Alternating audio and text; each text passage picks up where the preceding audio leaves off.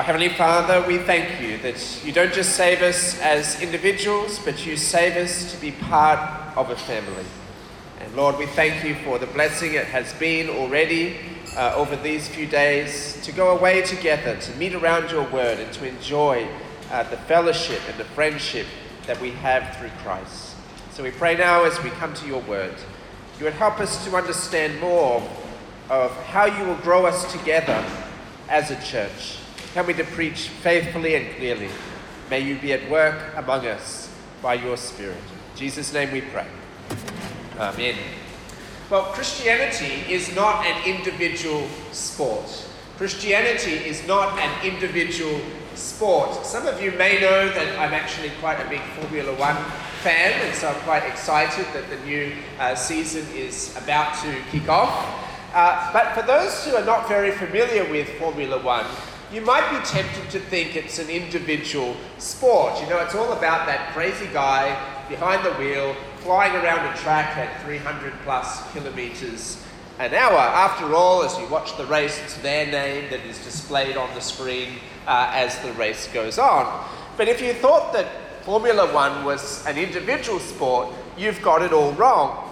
It is a team sport. Yes, of course, the driver is very important to the team, but no matter how good the driver is, he'll never win without his team. If he doesn't have a good car, if he's got a very slow car, it doesn't matter how fast he can drive it, he's still going to lose.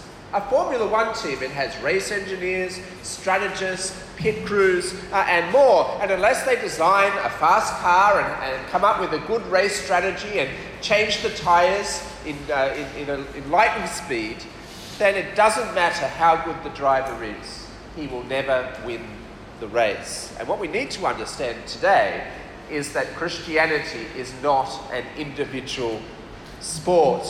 We'll see in the next talk that it's very important that we're growing individually, personally as Christians. It's vital that we have a personal relationship with the Lord Jesus Christ, which we nurture and we grow. But we must beware of any suggestion that you can be a Christian and not be actively involved in a local gathering of the people of God, actively participating in a church. No, we are saved, not just as individuals, we are saved to be part of a family.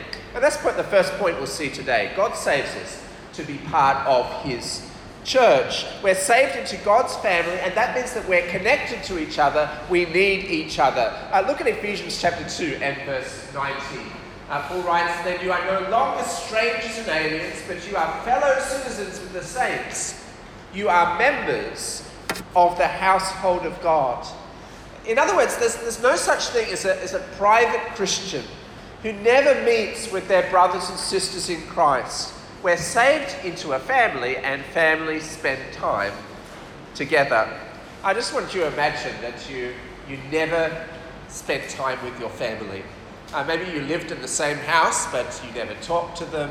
You never had any meals together. You never went away on holidays. You never joined them in all the Chinese New Year festivities or Deepavali or whatever it is. It's kind of unthinkable that it would be like that, isn't it? If you are a family, then you will spend time together. You will talk to each other. You will do things together because that's what a family is.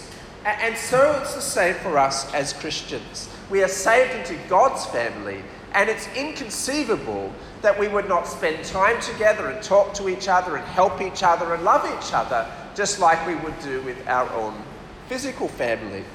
And so as you look through the New Testament, you'll find that it's full of these one another commands. Commands that you can't possibly fulfill or obey without meeting with other Christians. Now listen to this list, and this is not exhaustive. Love one another, instruct one another, greet one another, comfort one another, serve one another, bear with one another, be kind to one another, forgive each other. Next slide. Admonish one another, encourage one another, build one another up, exhort one another, stir up one another to love and good works. That's actually from Hebrews 10. Confess your sins to one another, pray for one another, show hospitality to one another. We could go on. That is not an exhaustive list of all the one another commands in the New Testament, but it is fairly comprehensive, isn't it? There's a lot of things that we're commanded to do to one another. See, you and I, we need each other if we are to grow as God intends. You cannot grow as a Christian if you do not grow with God's people. You cannot grow as a Christian if you do not grow with God's people. You will harm other people's growth if you don't meet with God's people. You will harm your own growth if you don't meet with God's people. And so God saves us to be part of a church that we meet with regularly, that we love and serve Jesus together. Now, I think many of us probably began to understand this during the pandemic. It was so hard during the pandemic, wasn't it? Being stuck at home, not being able to go physically to church. Some of you, I don't know, maybe you were stuck in your dorm room by yourself for long periods of time and so on. It was a very difficult time, and it just shows how wonderful and how it is to meet like this physically, to be able to play games together and go to the beach together and sing together and listen to talks together. We weren't able to do those things for so long, and once they're all taken away, then you begin to appreciate how important those things are. What a blessing it is to be together physically as God's church. God saves us to be part of his church.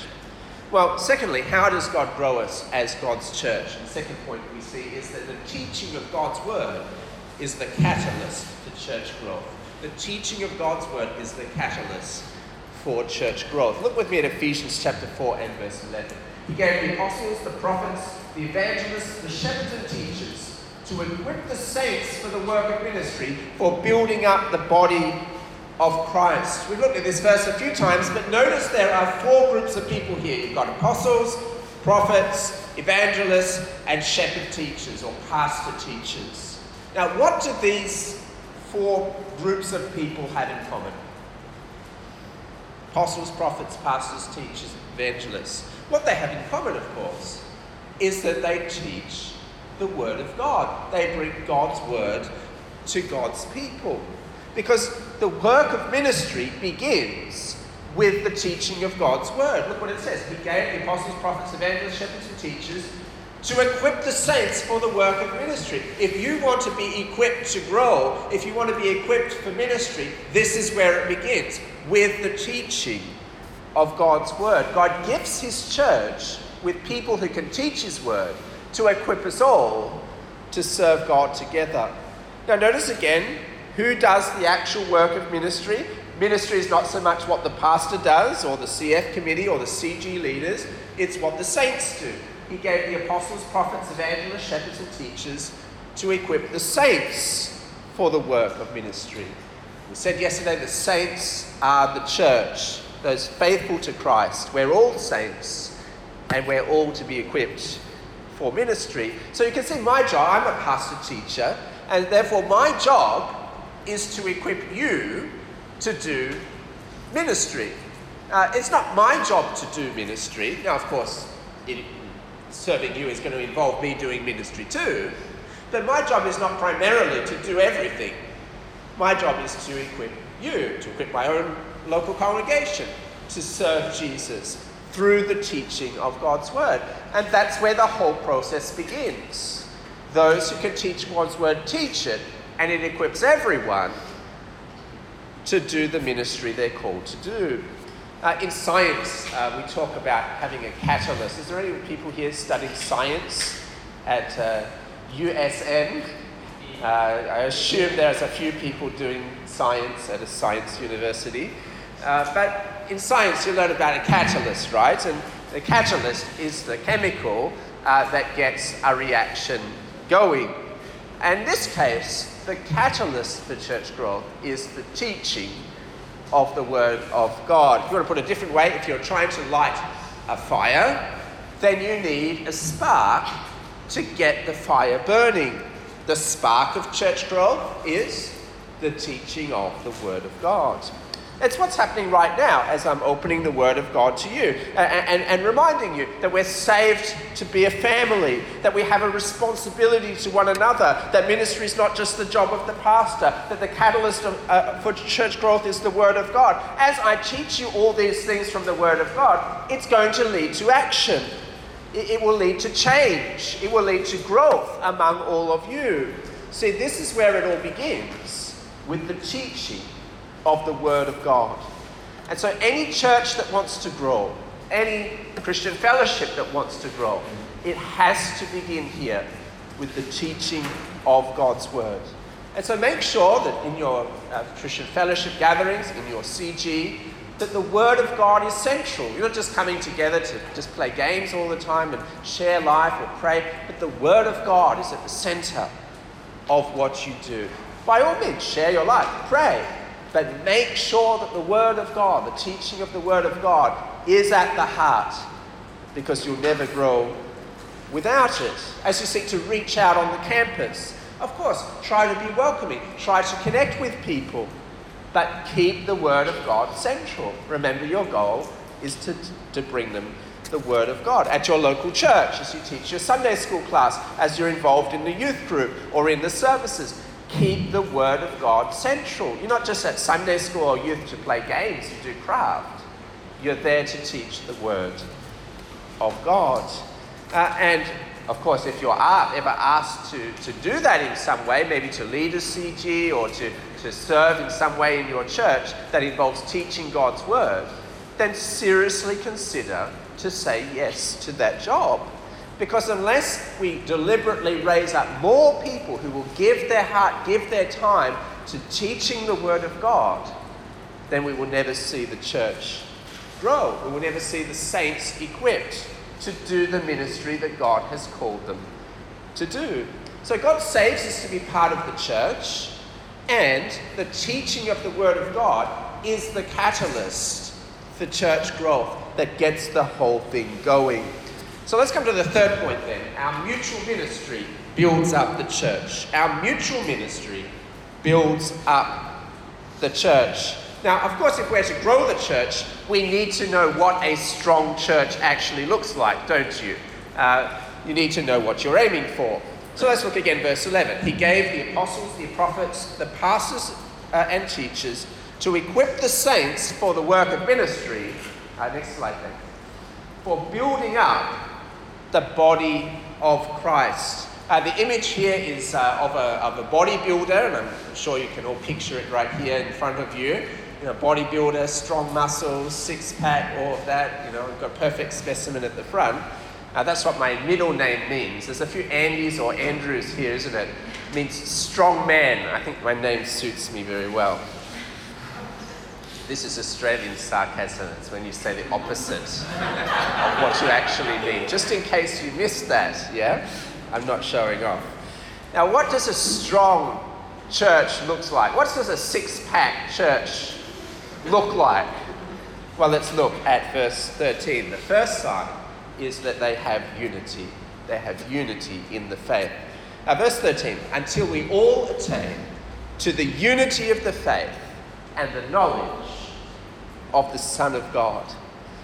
Unity is very important if we are to grow together in Jesus.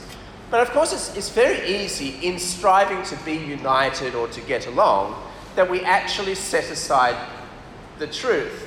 Don't forget the first point. The catalyst for church growth is the teaching of the Word of God.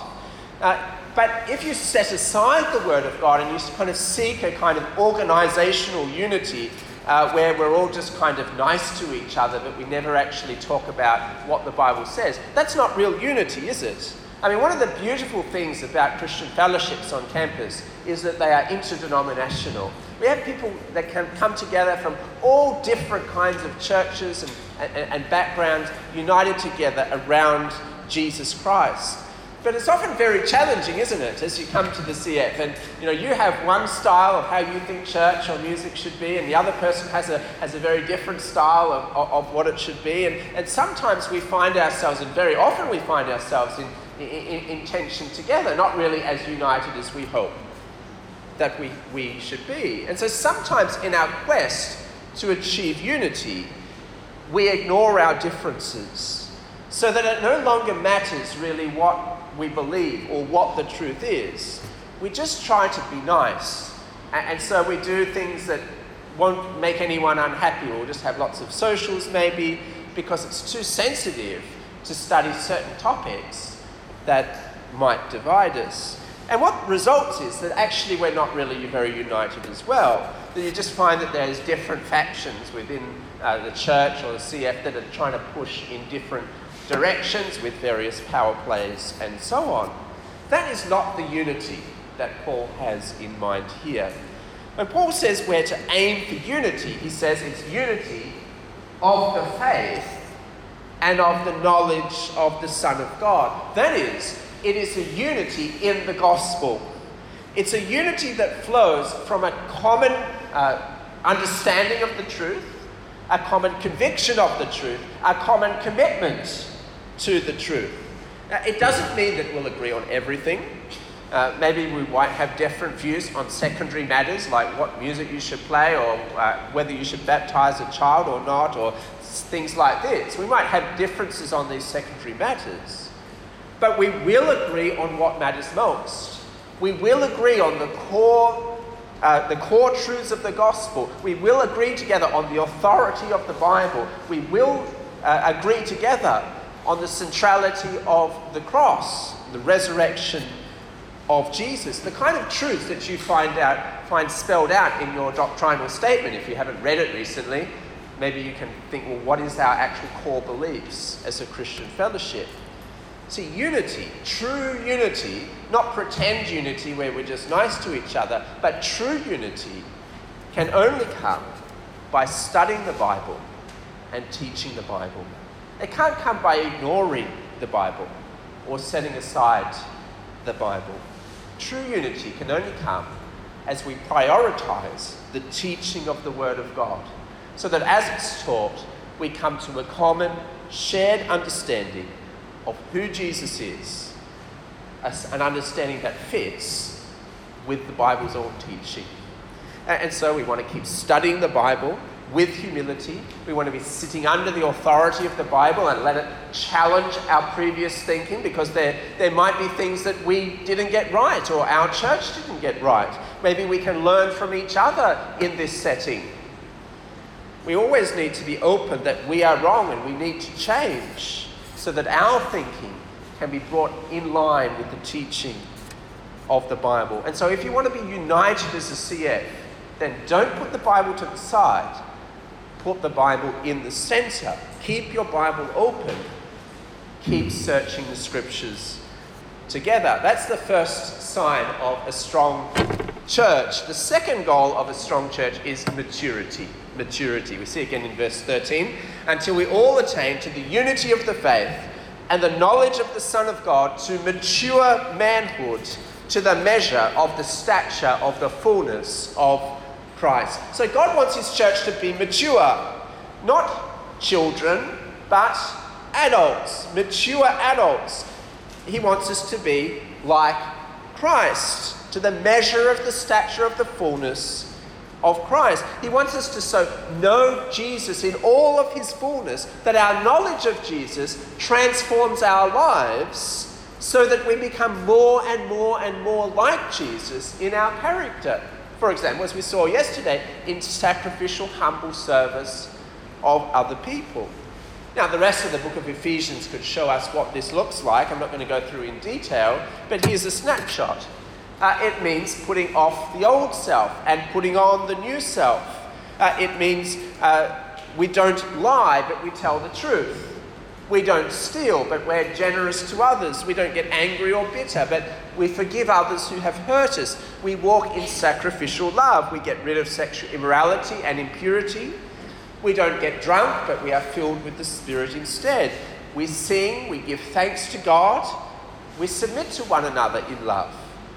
And our marriages, our family life, our working life, our study life, everything is shaped and governed by Christ and the gospel.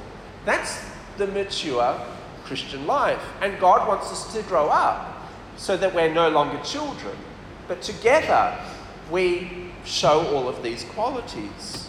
Notice it's not just some of us having these qualities, not just the leaders being mature, but all of us together being mature in Jesus. And so we should never be satisfied where we're at in the Christian life, but we should also never be satisfied where our brothers and sisters are at in their Christian life. We need to grow, but we also need to help each other to grow too, because we haven't yet all reached that goal of maturity in Jesus. So unity, maturity, and then the third one here is stability. Stability. Verse 14, it says, so that we may no longer be children, tossed to and fro by the waves, carried about by every wind of doctrine, by human cunning, by craftiness in deceitful schemes. So the church that is mature, the church that is united in the truth, they will be a church that is marked by stability. They will know the truth, and they will stand firm in that truth together.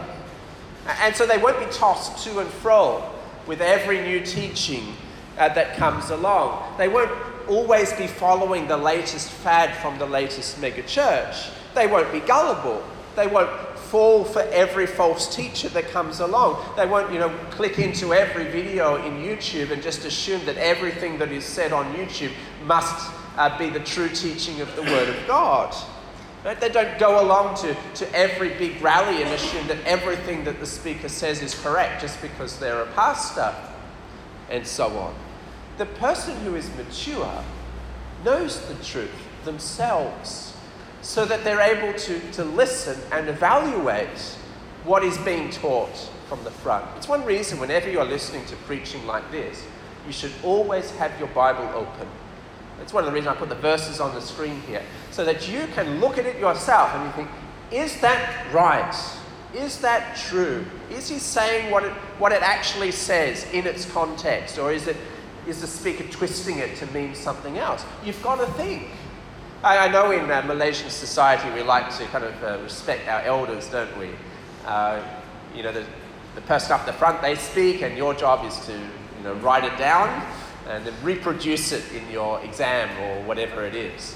I know that that's normally how it works. It's that's the education system that we're built up on. But you can see how that can be very disastrous in a church context, isn't it? Because if you never ask questions, if you never think for yourself, then you just make yourself prey to false teaching. And there's plenty of false teachings that go around. You need to know the truth. You need to think for yourself so that you're not led astray. What are these false teachings that go around? There could be a long list that I could give you. We could talk about the prosperity gospel. If you trust in Jesus, you'll be healthy, wealthy, everything will go well in your life. You'll overcome sin. You could talk about the new apostolic reformation with all these people going around claiming that they are modern day apostles, when one of the requirements of being apostle is that you had to have witnessed the resurrection of Jesus. So they're either 2,000 years old or they're lying. Right? We could talk about all this being slain in the spirit. We could talk about blessings of same-sex marriage. We could make a long list of all these different false teachings that go around in the churches. No, we are stable in the truth. We know what the truth is, and so when these or other things come along, we don't just get swayed around like a boat on the sea. We stick with the truth. Do you see the importance then of going deeper in your faith? Of really knowing what you believe? Of really studying the Bible for yourself? And this really is one of the best times in life that you will get to do it. I mean, once you graduate from here and you actually have to go into the workforce, you don't have that much time anymore. It's very difficult to, go away for a camp like this and then still have another whole month of holidays with absolutely nothing to do, where you can just sleep and watch TV. I mean, that's just unheard of. You only get like 15 days leave for the whole year once you start working. So now is the time. Don't just sit around at home and watch TV. Read your Bible, read a Christian book, come to a camp like this. Now is the best time that you will ever have in your whole life to grow in your faith, to grow in your knowledge of the Bible. I think around us, lots of people are quite ignorant on what the Bible says. You come to a Bible study and they'll share their opinions. We'll call it sharing, right? But we don't actually study what does the Bible actually say. And so we remain like children. We're immature, we're tossed here and there. And it leads to all manner of divisions, ungodliness, and so on. Because we don't know the truth that will build us up to maturity. So we all need to know the truth. We all need to be growing in the truth. We need to let that truth change us. Studying the Bible is not something that is only for pastors. In fact, my job is to equip you to study the Bible for yourself. Every member, every person growing to maturity. And so that's certainly one of my hopes and goals. I've been praying for you over these few days, is that you will be inspired to go away from here, study the Bible for yourself. So if that's the goal, then how do we achieve the goal? Well, the means is speaking the truth in love. Next slide. Speaking the truth in love. And now we come to the camp verse, again, verse 15. Rather, speaking the truth in love, we are to grow up in every way into him who is the head, into Christ. Now, when he says speaking the truth in love here, he's not just talking about speaking any kind of truth, right? He's not just saying, Singaporean food is much worse compared to Penang food or something like that. Or that Southampton is clearly the best English Premier League team, even though they're on the bottom of the table, even though they lost like 12 games in a row. At least they beat Chelsea last week, but never mind. Anyone here follow Chelsea? Well, that's pretty bad when you lost to Southampton. There you go. I mean, those are self-evident truths that I'm sure we all believe and are committed to. But none of those things is going to grow you as a Christian, are they? Right? Knowing that Southampton's the best team is not going to make you grow to maturity in Jesus. Might help you to be friends with me, yeah, but not help you grow as a Christian. What's the truth he's talking about here? The truth he's talking about is the truth of the gospel, of course. The gospel found in the scriptures. How do we know that? Well, if we just went a few verses down into verse 21, Paul writes, assuming you've heard about him, Jesus, were taught in him, as the truth is in Jesus. Elsewhere in the letter, it talks about the gospel as the word of truth. What's the truth that we are to speak in love, that will build us up, that will grow us? It's the truth about Jesus. It's the truth of the gospel. But you can't have gospel growth without speaking the gospel. The gospel is what grows us. But of course, we can only speak the truth of the gospel to one another in love if we know what it is, isn't it? You can only give what you've got. You can't help people to grow in their faith when you yourself don't know what you're talking about. That's just the blind leading the blind, isn't it? Into further and further ignorance and foolishness. You must know the truth yourself. Only then can you speak it to one another and help them to grow in Jesus. But notice here, it's not just enough to know what the truth is and to even speak the truth to others. You need to speak it in love to other people. It means that we need to be in relationships of love where we actually care about the people around us, that we really care that they grow in Jesus. It doesn't mean that we never rebuke them. That can be a loving thing to do too.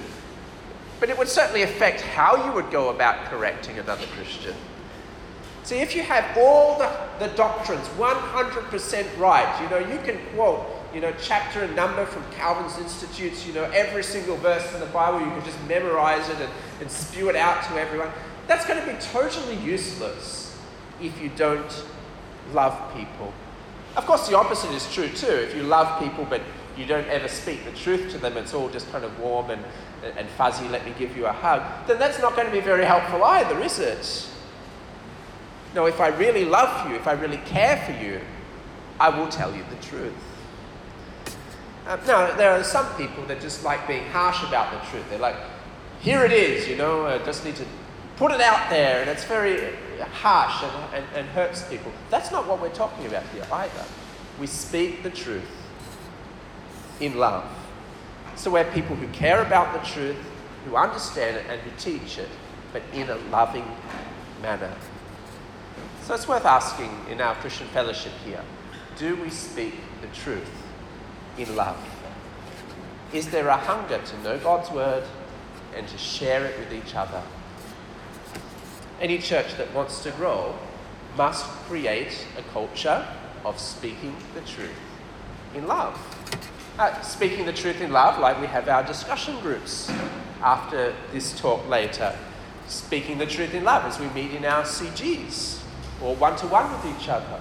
But also speaking the truth in love as we interact with our housemates or our classmates. Speaking the truth in love with what we write on our social media posts. Speaking the truth in love as we introduce the songs that we are singing. Speaking the truth in love as we share breakfast, lunch and dinner with one another and so on. Ministry grows the church as every member speaks the truth in love. And is that every member part of it that he emphasises as we come to the end here. Next slide. Who's doing this? So the goal, unity, maturity, stability. The means, speaking the truth in love. The people, every single member. Let's look again, verse 15. Rather, speaking the truth in love, we are to grow up in every way into him who is the head, into Christ, from whom the whole body, joined and held together by every joint with which is equipped, when each part is working properly, makes the body grow, so that it builds itself up in love. Now notice this, ultimately it's Christ the head who's growing the church. He's the one in charge here. He's the one who gifts the church with the leaders who will teach God's word and get the whole thing going. It's the truth about Christ, the gospel, that in the end is going to grow us all. And it's Jesus who grows the church. But he does it as every person does their part. Throughout these verses, Paul uses the image of a body, doesn't he, to describe the church. Because in a body, every part is meant to be united. I mean, if one part of your body, say your arm, is not united with the rest of your body, that's kind of a problem, right? Especially if your head is not united with your body. You're not going to live for very long if that's happening, right? Every part of your body is important, and you will know that if you've ever, for example, smacked your toe with the door or something like that, and after that you can hardly even walk or do anything. Even your toenail on your little pinky toe is important to the body. Every part is important. And so we can only grow as each and every member works properly, speaks the truth in love. Because we saw yesterday that we're all called to serve. We will have a different part to play. We have different gifts to exercise. There are many parts. Some of us will have many different roles to play. But every one of us has a role to play and is important if the church is going to grow.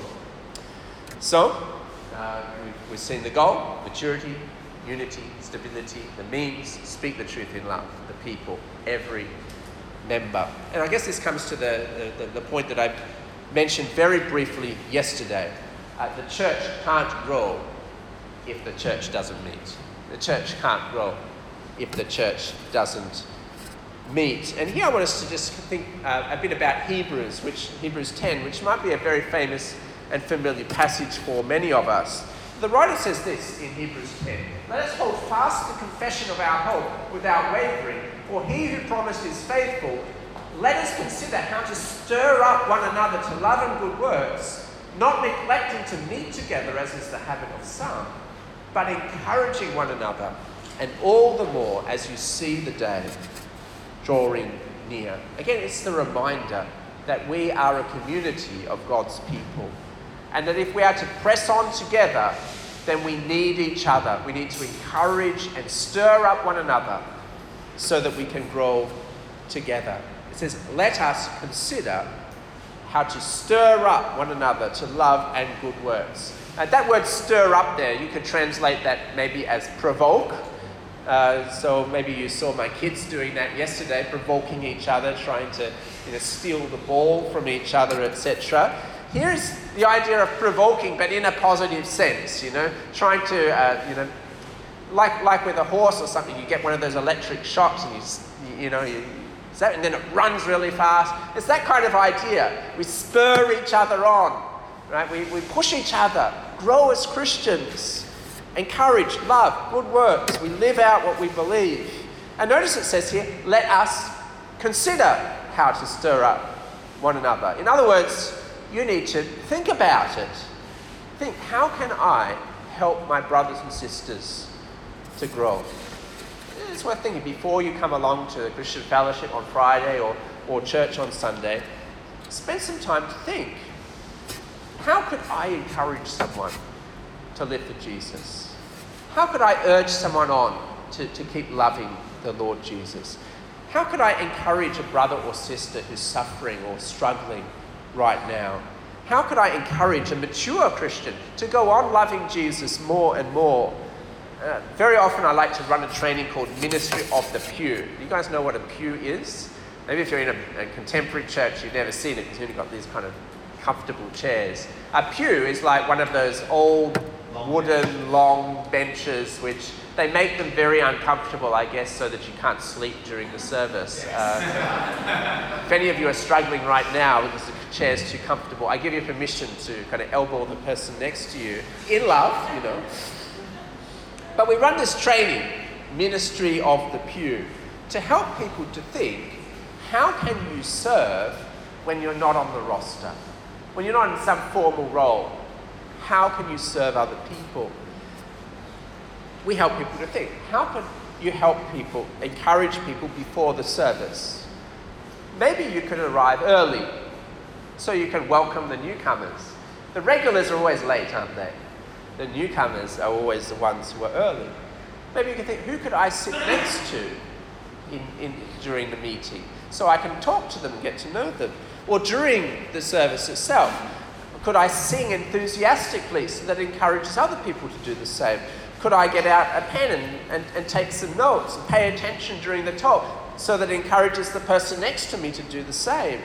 Or how could I encourage people after the service? Maybe we can talk about the sermon after the meeting, or invite people to come for lunch, or we can pray for one another, ask how they're going, how can I pray for you? There's a lot of ways that you can serve, you see, without being on a roster. This is what we need to do. We need to stop and think, how can I encourage my brothers and sisters? And again, of course, it goes without saying that you can't do that if you're not there. How can you encourage another Christian if you didn't even turn up? Verse 25 talks about not neglecting to meet together, as is the habit of some, but encouraging one another all the more as you see the day drawing near. Some get in a habit of not coming very regularly, isn't it? For some people, regular means I come once a month, once a quarter, or Easter and Christmas. That's not regular. It means regularly, like every week. I want you to imagine for a moment someone who's had a really tough week at university. They've had a whole lot of assignments due at the same time, and they couldn't submit them on time. Back at home, there's a whole lot of trouble going on. The parents are fighting with each other. They've just recovered from being sick with COVID, but now they're better. They make the effort after all that horrible week to come along to the CF gathering on Friday. It's close to exams. They discover no one else is there, just a handful of people. And they think, why did I make the effort? Why did I even bother? I should have just stayed at home in bed. What a discouragement that would be, to actually make the effort to come and find no one else is there. How different. After that week, they come to the CF gathering, and there Wendy is there, and Andy is there, and Andrew is there. I don't know why you all have the same name. Wei Shen is there, John is there, etc. You're all there. Everyone is there, ready to encourage one another. You're there early, and you're there participating actively, going off for lunch together. What a wonderful community that would be a part of. the person will go away thinking, I'm so glad that I came. Let me say to you, if you've been neglecting meeting regularly with God's people, now's a good time to reset. Make it a priority. I did think it is a decision. Someone told me this when I was at university. They said, look, there's always a reason to miss CF or church. It's not hard to come up with an excuse, is it? There's always some exam or some assignment that is due. You're probably tired, maybe you're sick, maybe there's family visiting or there's some friend visiting or whatever it is. Right? There's always some excuse you can come up with why you shouldn't come along. So you just need to make it your default decision. No, I'm going to come every week. Okay, maybe if you've got COVID or dengue or something, it's okay to stay home and recover, don't infect everyone else. But barring something quite extreme like that, make it your default decision. I will be there. I'll be there. I'll fit the family and friends around. I'll invite them to come with me. I'll do the assignment beforehand or after it, or I'll just get less marks on it. I will be there every single week. It's a decision that you make. I'll be there to encourage my brothers and sisters. We can't get into the habit of missing church, missing CF, because the stakes are just way too high. In verse 25, we're told to do it all the more as you see the day drawing near. The day being referred to here is the day of the Lord. That is the judgment day. We read this in Malachi chapter 4. Malachi says, behold, the day is coming, burning like an oven, when all the arrogant and all the evildoers will be stubble. The day that is coming shall set them ablaze, says the Lord of hosts, so that it will leave them neither root nor branch. There is a judgment day coming. Jesus is going to return. All who have not followed him will be burnt up with fire. And that day could be tomorrow. Could be today for all we know. Could be 1,000 years. But it could be tomorrow. And today is another day closer to it arriving. And so it's more important now than ever it has been before that we meet together to encourage one another. It's not an accident that straight after this verse is one of the most scariest warnings that you find in the whole of the Bible. Look what he says next, verse 26. It's like, there it is, good job. For if we go on sinning deliberately after receiving the knowledge of the truth, there no longer remains a sacrifice for sins, but a fearful expectation of judgment and a fury of fire that will consume the adversaries. That's what happens directly after it says, don't neglect meeting together. The two of these things are related, you see. So he's saying, if I fail to meet regularly with God's people, encouraging them and receiving their encouragement in return, then I'm putting myself and them in dire danger of falling away from the Lord Jesus. Because I'm robbing them and myself of the encouragement that I desperately need to press on. It's been my experience as a pastor that one of the earliest steps towards someone walking away from Christ is that they stop meeting with God's people. Usually the first thing to go is they stop reading the Bible and praying. The second thing is they stop coming to church. And it doesn't matter what the reason for that is. You know, they feel hurt by someone, there was a breakup in relationship, they felt disappointed or disillusioned by something that the leaders were doing. It doesn't matter what the reasons were why they decided not to go anymore. Church absence is one of the key indicators of danger. I ministered to a lot of young people over the years. And I know that in 5 years' time or 10 years' time, some of you are going to be in a very different place to where you are right now sitting here. Some of you here won't be Christians anymore in 5 or 10 years' time. That's a reality. Some of you are going to become so obsessed with your work, your career, that you won't come to church anymore. You'll be on the fringes. Some of you will go through life always on the fringes of the church, never actively serving in any way because other things is more important to you. Some of you will be so idolizing getting married to someone that you'll end up dating a non-believer and they'll take you away from the Lord. I've seen it so many times over the years. And each one of those people will be in grave danger of facing that judgment from God on the final day. See, growing as a Christian, growing together, it really matters. It's not a game that we're playing here. We're talking about our eternal future. If you're going to press on as a Christian through the hard times when they come, and they're going to come, you're going to have a painful relationship breakup, maybe a marriage breakdown, you might lose a child, lots of people do that. Your parents are eventually going to pass away. You might get diagnosed with anxiety or depression or another mental illness. You might lose your job, or worse, lose your reputation because you've got caught up in some kind of scandal or serious sin. These things can happen, and they do happen to Christians a lot. What's going to keep you going when those hard times come? Well, I tell you, you're not going to go on trusting Jesus alone. You're not going to go on trusting Jesus if you're not part of a local church, and there's no one to encourage you, and there's no one to pray for you. But none of us here needs to fall away from the Lord. None of us needs to give up on Christ in the next 5 or 10 years. But we do need each other to stop that from happening. We need to meet together regularly and actively encourage each other to keep pressing on.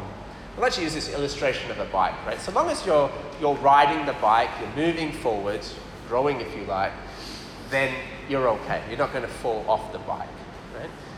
It's when you stop, that's when you're in danger of falling off. So you've got to keep moving forward. You've got to keep growing. Then you won't fall down. Now, it's not that coming to church saves you. It's not that coming to church or CF somehow wins you brownie points with God that makes him more happy with you. It's Jesus' death that makes you right with God. It's not coming to church that makes you a Christian, just as, if you go and stand out in the car park for an hour or two later. It's not going to make you a car. You don't turn into a car by standing in the car park. It doesn't work like that. You don't turn into a Christian by coming to church. Now, at the same time, cars belong in car parks. Christians belong in churches. We're God's family. We need to grow. We need to encourage with one another. The Christian life is long and hard. And if we don't listen to God's word together, we will deprive ourselves of exactly what we need to go on. And so whether, it's the exam periods that's coming right now, whether your parent is discouraging you from following Jesus, whether you think that studies and marks and careers what's going to give you purpose in life, whatever the temptation is to stop you coming to church, let me encourage you. Keep coming. Keep coming and meeting with God's people. Well, let's conclude. We've seen this morning, Christianity is not an individual sport. No, in order to grow as God intends, we must meet regularly together. We must be actively connected to a local church. God saves us to be part of his church, and it's the teaching of God's word as we gather that is the catalyst for us to grow. Because as we learn the word of God, then we are able to speak it to one another, speak the truth in love, so that together we will all grow together in unity, maturity, and stability. We need to press on. The day is coming. So let's not stop meeting together. Let's pray.